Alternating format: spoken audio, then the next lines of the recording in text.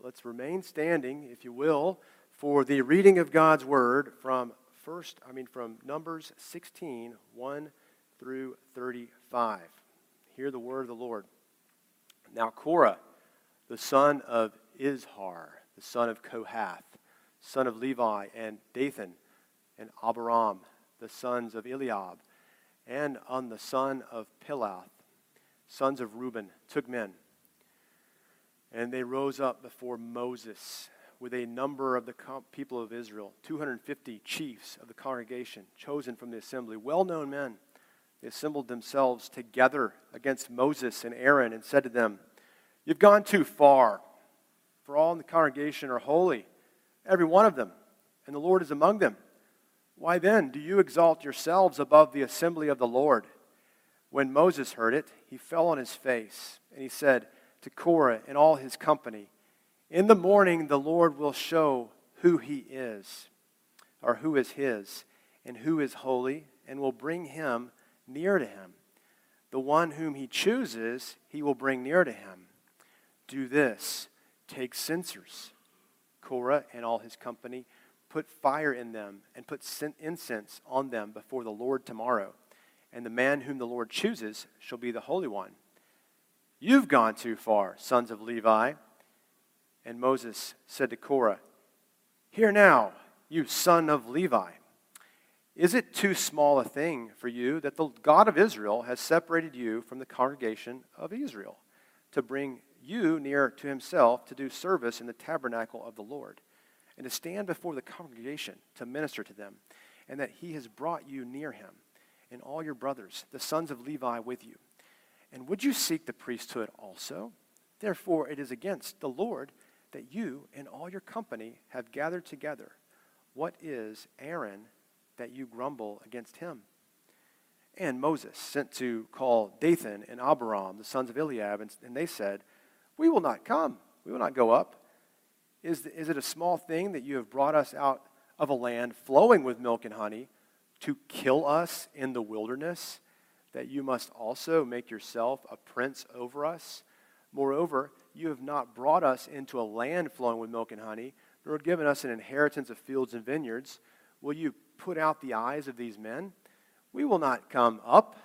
And Moses is very angry and said to the Lord, "Do not respect their offering. I have not taken one donkey from them, and I have not harmed one of them." And Moses said to Korah, "Be present, you and all your company, before the Lord, you and they and Aaron tomorrow, and let every one of you take his censer and put incense on it, and every one of you bring before the Lord his censer, 250 censers, you also and Aaron each his censer." So every man took his censer and put fire in them and laid incense on them and stood at the entrance of the tent of meeting with Moses and Aaron. Then Korah assembled all the congregation against them at the entrance of the tent of meeting. And the glory of the Lord appeared to all the congregation. And the Lord spoke to Moses and to Aaron, saying, "Separate yourselves from among this congregation, that I may consume them in a moment." And they fell on their faces and said, "O God, the God of the spirits of all flesh, shall one man sin, and will you be angry with all the congregation?" And the Lord spoke to Moses, saying, "Say to the congregation, get away from the dwelling of Korah, Dathan, and Abiram." Then Moses rose and went to Dathan, and Abiram and the elders of Israel followed him. And he spoke to the congregation, saying, "Depart, please, from the tents of these wicked men, and touch nothing of theirs, lest you be swept away with all their sins." So they got away from the dwelling of Korah, Dathan, and Abiram. And Dathan and Abiram came out and stood at the door of their tents, together with their wives, their sons, and their little ones. And Moses said, "Hereby you shall know that the Lord has sent me to do all these works, that it has not been of my own accord. If these men die as all men die, or if they are visited by the fate of all mankind, then the Lord has not sent me. But if the Lord creates something new, and the ground opens its mouth and swallows them up with all that belongs to them, and they go down alive into Sheol, then you shall know that these men have despised the Lord." And as soon as he had finished speaking all these words, the ground under them split apart, and the earth opened its mouth and swallowed them up with their households and all the people who belonged to Korah and all their goods. So they and all that belonged to them went down alive into Sheol, and the earth closed over them, and they perished from the midst of the assembly. And all Israel who were around them fled at their cry, for they said, "Lest the earth swallow us up, and fire come out from the Lord," and consumed the 250 men offering the incense. This is the word of the Lord. Thanks be to God. You may be seated. Now, as you consider just how terrifying this is, this scene is, the ground opened up and consumed these men. Fire rained down upon them and consumed them. I think in a modern world, one of the abiding images I have of something that's absolutely terrifying is the video of the World Trade Centers crumbling, and the smoke and the ashes and all the debris billowing down, and you see people running through the streets of New York being chased by this cloud of debris and smoke and ashes, and how terrifying that is. And that's what we have today, is a terrifying image.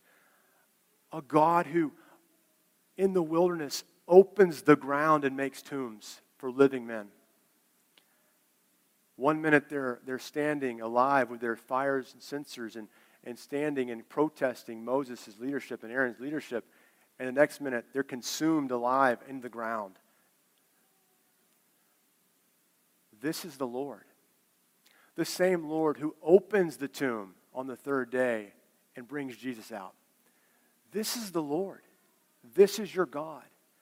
This is the one who takes sinners who protest against his anointed servant, Aaron, and he puts them in the ground instantaneously. He consumes them with fire instantaneously. That is the Lord your God who brought Jesus up from the dead and out of the tomb. It's astonishing. Do you always trust the Lord or God to give you exactly what's best? Do you question why it appears that other people have really good things, which in your opinion they don't deserve? Do you ever feel yourself feeling that? You see your neighbors and they have more than you have, and you're on your way to church and you're thinking, wow, I deserve better than this. I deserve more than what I have, and they don't deserve what they have. See, as you might expect, this sermon's going to go in one direction. Be like, hey guys, you guys need to stop being jealous of other people and their stuff. Let's all try harder to be less jealous and realize that we're not any better than other people, and we need to be less jealous and work hard at that. But here's a swerve. I'm going to tell you that you're not exactly wrong about your neighbor. Your neighbor doesn't deserve what they have. He or she has. Neither do you deserve what you have. Like, no one deserves what we get. Everything we get is mercy. Aaron was called to be a high priest, and Korah resented that. Who is this Korah?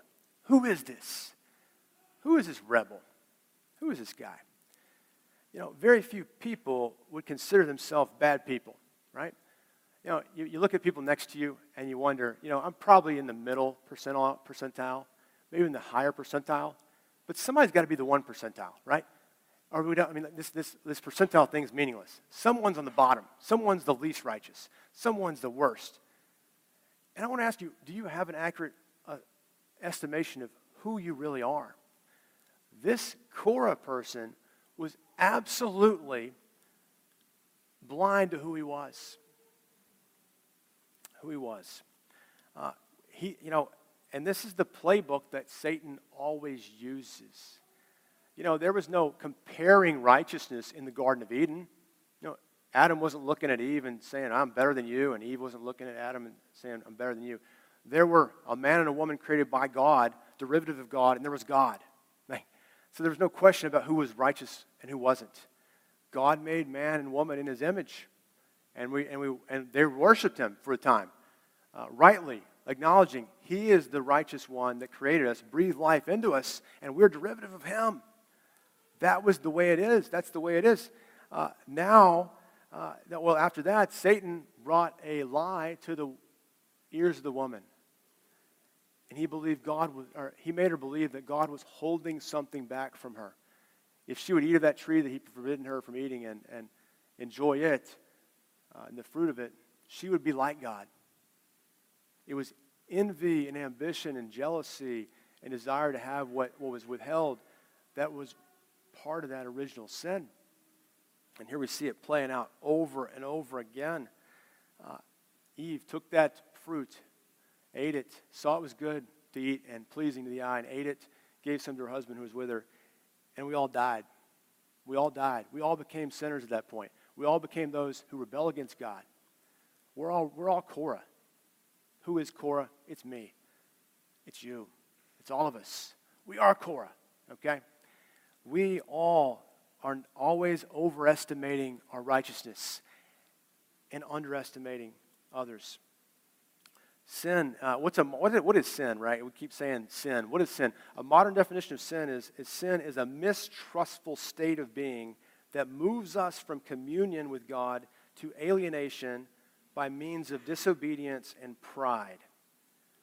A mistrustful state of being. It's a state of being, not just our actions, first of all, that moves us from a state of communion to a state of alienation from God and others by means of disobedience and pride. What's it look like? Rebellion. Rebellion focuses on reacting to the authority and His prescriptions and then bringing a contest against it. As Korah, who is this guy? Who is this actual man, Korah? Did you know that Korah was a cousin of Moses and Aaron? Descended from Levi, right? Levi had 3 sons. Moses and Aaron's father was brothers with Korah's father. They were close cousins, all the tribe of Levi, descendants of Levi. Korah was a Levite, cousin of Moses and Aaron.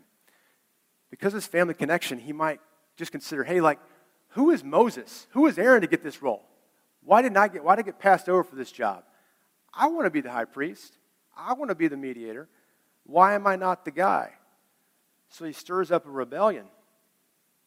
And Moses and Aaron, Korah, having the same grandfather. Their dads are brothers. What's their beef? Why are they so mad? Why is Korah so mad? He doesn't like that he didn't get the job that he wanted. Then you've got these Reubenites, descendants of Reuben, who are joining in with Korah's grumbling and rebellion against Moses and Aaron. Who are they? They descended from Reuben. Reuben was the first son of Jacob. He was supposed to be the leader of the covenant people, and due to his sin, he was disqualified. In Genesis 49, 3 and 4, it tells us that. But Judah became the leader. Judah's tribe became the leading tribe. And so Reuben was discontent because he seemingly was passed over. But things he didn't do. These guys, they're descendants of Reuben's tribe. They didn't do this. Just because of something that happened in the past, they get excluded from leadership. It doesn't make sense to them. So they go to Moses and they say, you've gone too far. They go to Aaron and say, you've gone too far. You have too much power, too much authority, too much prestige. After all, hasn't God told us we're holy? The very last verses we read in this book were that God's people were to take tassels and attach them to their garment and have blue cords in those tassels to show them they're the royal priesthood, the holy people of God. They're all holy. When God spoke to them the first time at the Mount Sinai as a group of people, He said, you are a royal priesthood, a holy nation, a chosen people, my treasured possession. So their argument is sound in that everyone is part of this. Why are you distinguished? Does God make distinctions between people? And the answer is yes, He does. He creates the office of the priesthood. Why? Because He needs to preach Christ to us. One thing that you need to read is if you go back to the second page of your bulletin, the very top quote, Geerhardus Voss, in his book, Biblical Theology, has a quote that will blow your mind. You might have always thought, well, it's neat that Jesus functions as a priest, as a prophet, and a king. Why is that? It says within Israel there were prophets, priests, and kings.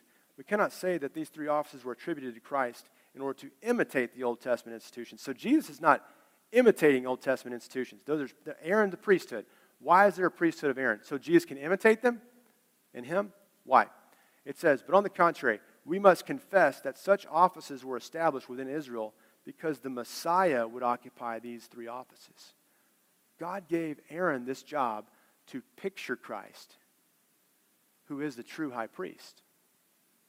So Aaron himself is not the high priest. Jesus is. He's playing a role. He's given a job to fulfill. He's not the true high priest. Jesus is. He's playing a part. God's a director, and he puts the actors on the stage to make the point. That's what he's doing. You know, these are pre-incarnate Pharisees. A Pharisee was someone who boasted in their own righteousness. And that's what they're doing here. They're boasting. We're all holy. Look at verse 3. We're all holy. Who are you to be over us? Is what they say there. Who are you? It says, you've gone too far, for we're all holy, every one of us, and the Lord's among them. Why are you exalted over the assembly of the Lord? Well, the problem is God does make decisions. He gives Moses the role of covenant mediator. He makes Aaron the high priest. 1,500 years after this date of this event, actual Pharisees would wage rebellion against God's true high priest, Jesus. After the resurrection of Lazarus by Jesus, the chief priests and the Pharisees gave orders to anyone who knew where Jesus was to let them know so they could arrest him and kill him. John 11:57. They want to put him to death because he was threatening their role in the temple, their role in leadership, and they want to put him down. Similar to what Korah is doing with Moses and Aaron here, instigating a rebellion. The term reactive is how rebellion and sin exhibits itself. We become like animals, impulsive, reacting against our glory being besmirched. And we seek to rectify that by asserting ourselves and bringing down others. That's what they're doing. It's a cancer wreaking havoc upon us. Cancer, if not checked, will kill us. It will damage us. We need this sinful desire, this desire to alienate ourselves from God and rebel against him and to question all of his callings on others. We have to ask him to help us, to clear this out of us. It's all in all of us. Jesus says that sin is all in us. If sin prefers this alienation from God, sin is satisfied with creation. Creation is enough. Sin does not want God. Sin wants to eliminate God. The Creator can go away that I might have my position. That's what Korah really wants. He wants to be in the room where it happens. He wants to be in the tabernacle. He wants to be closer. He's been given, according to Numbers 3 and 4, a very important task of caring for and guarding the tabernacle, but he wants to be in the room. He wants Aaron's job. He wants to be in the room where it happens, where the sacrifices are made, where the censer is lit up and the pleasing aroma to God is made there. He wants to be in the presence of God. We must not forget that Jesus says, this is who we all are. This is who we are. Jesus says, if your eye causes you to sin, gouge it out. One of the most boldest phrases from the mouth of Jesus. Our eye, it can't be turned off unless it's blinded. It looks and it sees, and it wants to go against God's designs. We must not forget that Jesus explains that our eyes have appetites and desires.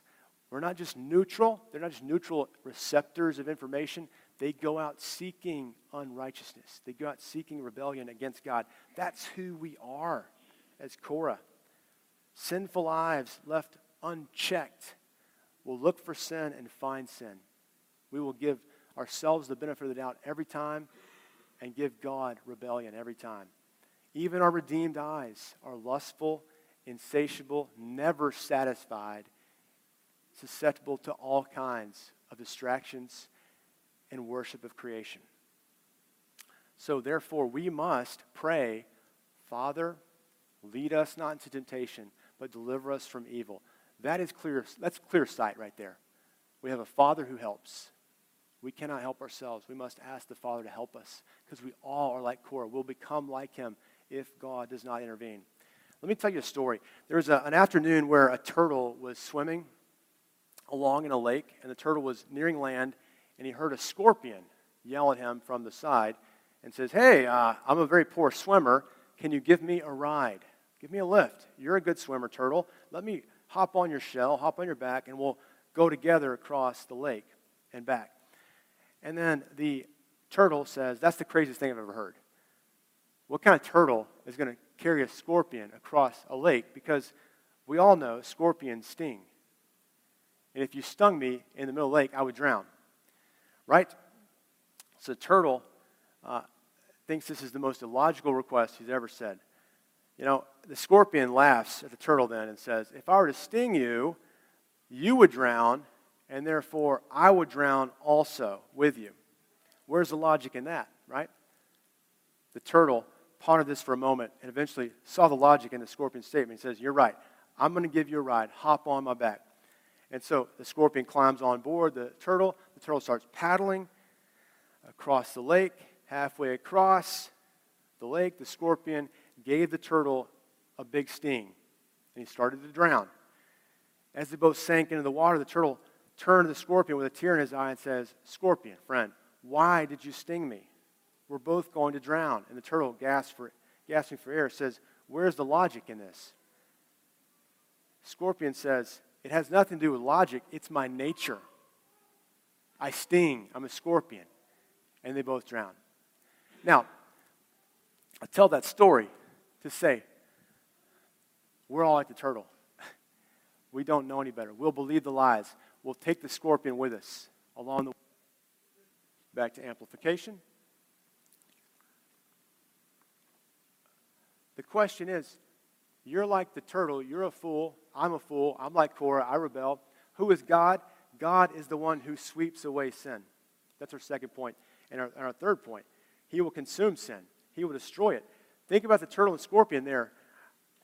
God must sweep away sin because that's who he promises to be. He says he will remove our sins from the east to the west. He will put them on the bottom of the ocean and remove them from us. He will do this. But he must take down sin. He cannot let it dwell in him, with him, because he's a holy God. So once Korah began the rebellion, it was not a matter of if God would put him down, it was a question of when. So what God did was when Moses prostrates himself on the floor and his face to the ground, and Aaron prays, and God says, "Here's what we're going to do. We're going to have a test, and the test is going to involve censers. You're going to bring these torches, and you're going to light them, as priests would do, and only priests were authorized to do, and you're going to stand before me in the midst of the tabernacle, the place of the dwelling of God, and we'll see who is the actual priest. Who is God set apart, and who is he not? Are you holy or not? Who is holy?" That's the test. Now, when that happens, Moses says, eventually he gets to the point in 20, that, look, we're not going, you're going to see a clear demonstration here that this is not just God's going to let these people die, but he's going to do a work of creation. He's going to do a miraculous work where he manipulates creation and opens up the earth. He's going to do so that you'll know, number one, who God is, and number two, it's going to vindicate we are his chosen leaders. Right?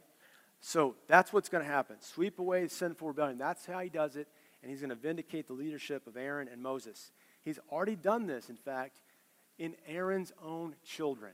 In Leviticus 10, 1 through 2, Aaron's own children offered strange fire to the Lord in the tabernacle, and they were consumed by fire. Now we're going to see a greater and more spectacular work of judgment on unauthorized fire. Who was authorized and who is not to enter into the presence of God? Before Yahweh in the tabernacle precincts, they're going to stand, and Moses and Aaron's leadership will be vindicated. That's the plan. The next day, they're going to gather and then set this up. So the rest of the story is setting it all up. He goes to all the people. He says, come on. They come on. In fact, it says they're unwilling to come out of their tents. Eventually, Moses and Aaron convince them to come out of their tents. Why does it say tents there? In the original language in Hebrew, the tents word, which is plural in the English, is actually singular. It's as if they've set up, maybe, perhaps, a rival tabernacle. The tabernacle itself is a tent. Maybe they have a rival tabernacle, a tent, where they are demonstrating we're the authorized people here. We're the real leaders. This Moses, prince of Egypt as he was, you've made yourself a prince over the people, as they say. They mock each other throughout this whole story. You see, Moses used to be the prince of Egypt. They're saying, you've made a prince of us. And that's why Moses keeps saying, I've never taken anything from these people. God gave me this calling. I am not cheating you, guys.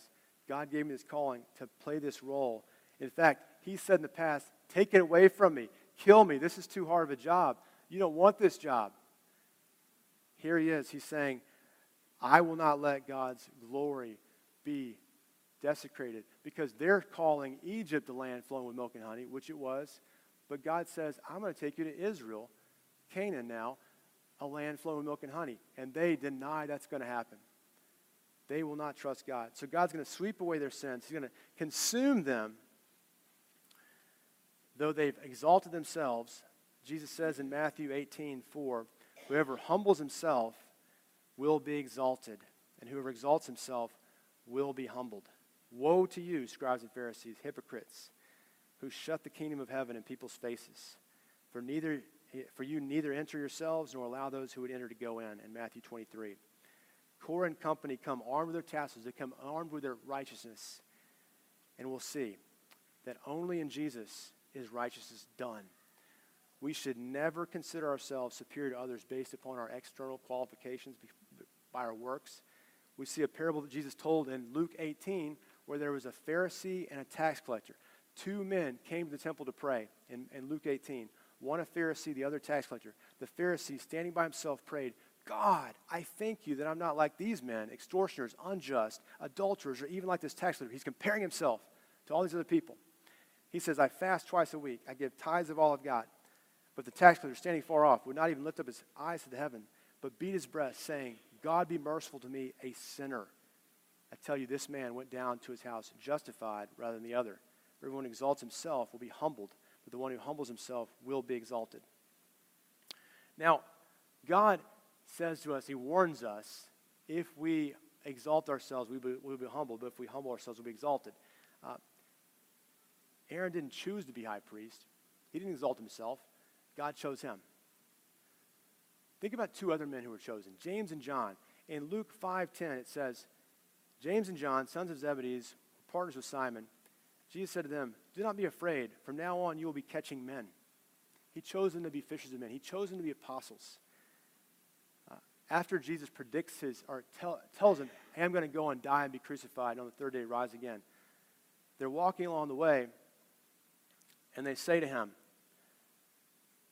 we've got a request. He says, whatever you want. They say, grant to us to sit one at your right hand and one at your left in the place of glory. And Jesus says, you don't know what you're asking. Are you able to drink the cup I'm able to drink, or be baptized with the baptism for which I'm baptized? They say, we're able. And so on and so forth. They have just heard Jesus is going to die for their sins and be resurrected. And they're like, hey, what position can we get? This is not unique to Korah. This is us. We are still jockeying for importance in the new covenant. As you see, that's in Mark 10, 35 and following. At the end of this, it says, for the Son of Man came not to be served, but to serve, and to give his life as a ransom for many. Peter and James and John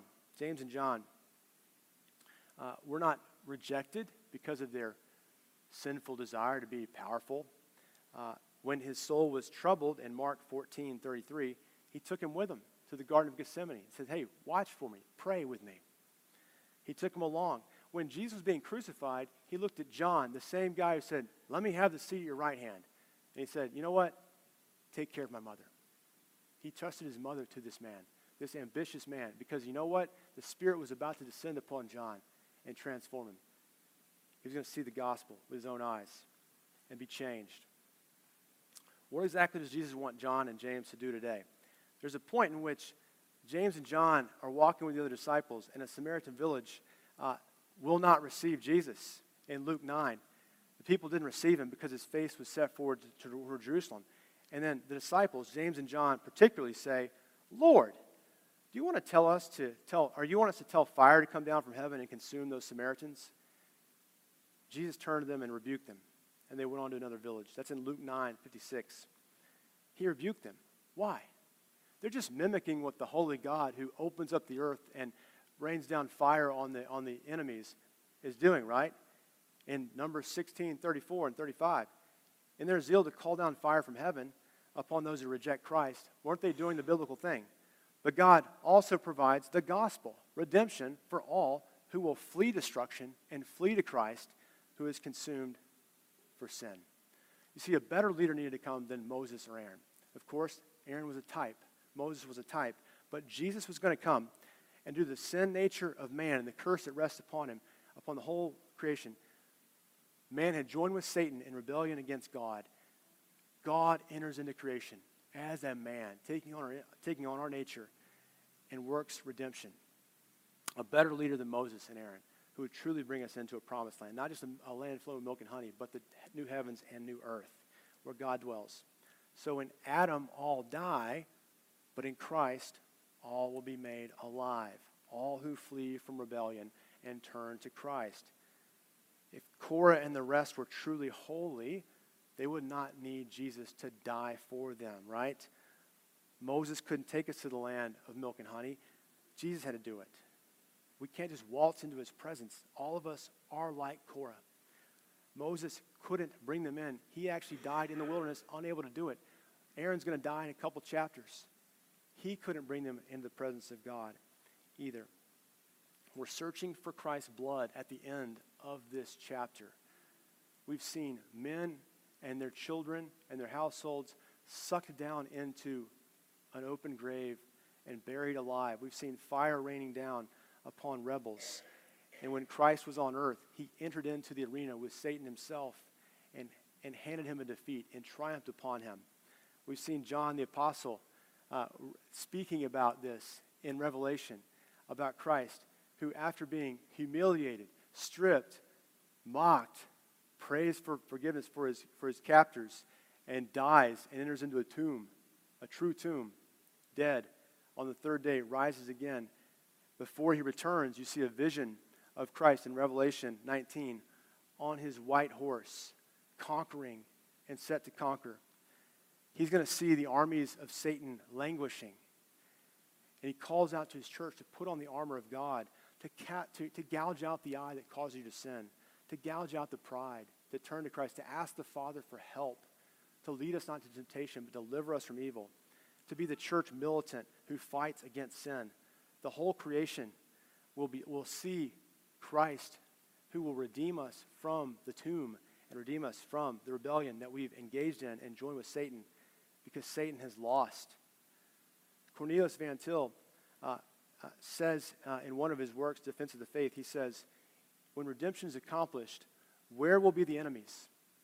They are sealed in a soundproof exclusion chamber. Satan has lost the struggle. God is God. Sealed forth in an exclusion chamber. Judged, defeated. God is God. There will be no more enemies in that day. The question we all ought to be asking here is, let's run from this God. Or the action we ought to be asking or thinking is, let's run from him. Lest we be consumed. Lest we fall into the earth and be consumed as they were. Because we are no different than they are in our own righteousness. But clothed with the righteousness of Christ, we will stand through death, and we will rise from our tomb because of Christ, the first fruits, because we are united to him through faith. We will not remain dead in our tombs. We will not be locked in the exclusion chamber with Satan. We will not be in Sheol, the land of the dead. we will be in the land of the living. We'll be in the new heaven and new earth, united around God himself, in the presence of God, without need of going into a tomb, into a tent with a priest, or hearing from him from a Moses. We will hear from his face directly. We will see him. We will eat with him as the apostles did in the days he walked on the earth. Final words here. Our dad, our grandfather, is Korah. Korah is who we are descended from. We are sons of Korah. But our last chapter has not been written yet.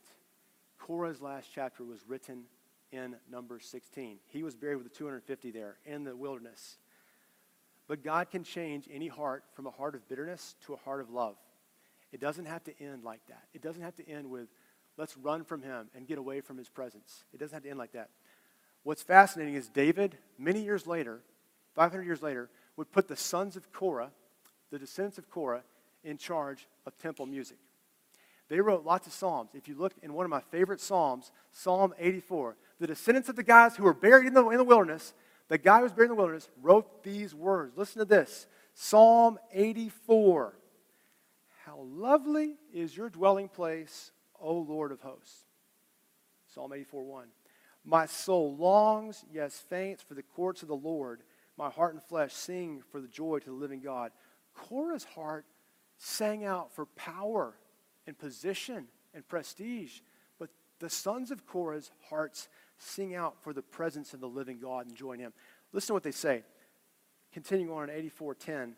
For a day in your courts is better than 1,000 elsewhere.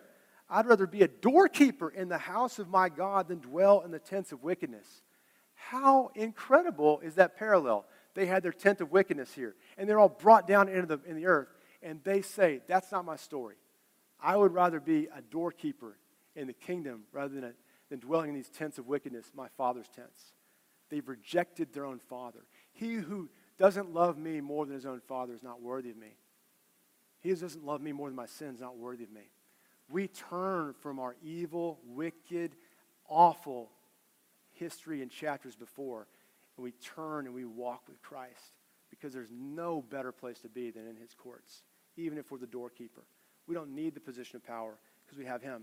It says in verse 11, for the Lord God is a sun and a shield. The Lord bestows favor and honor.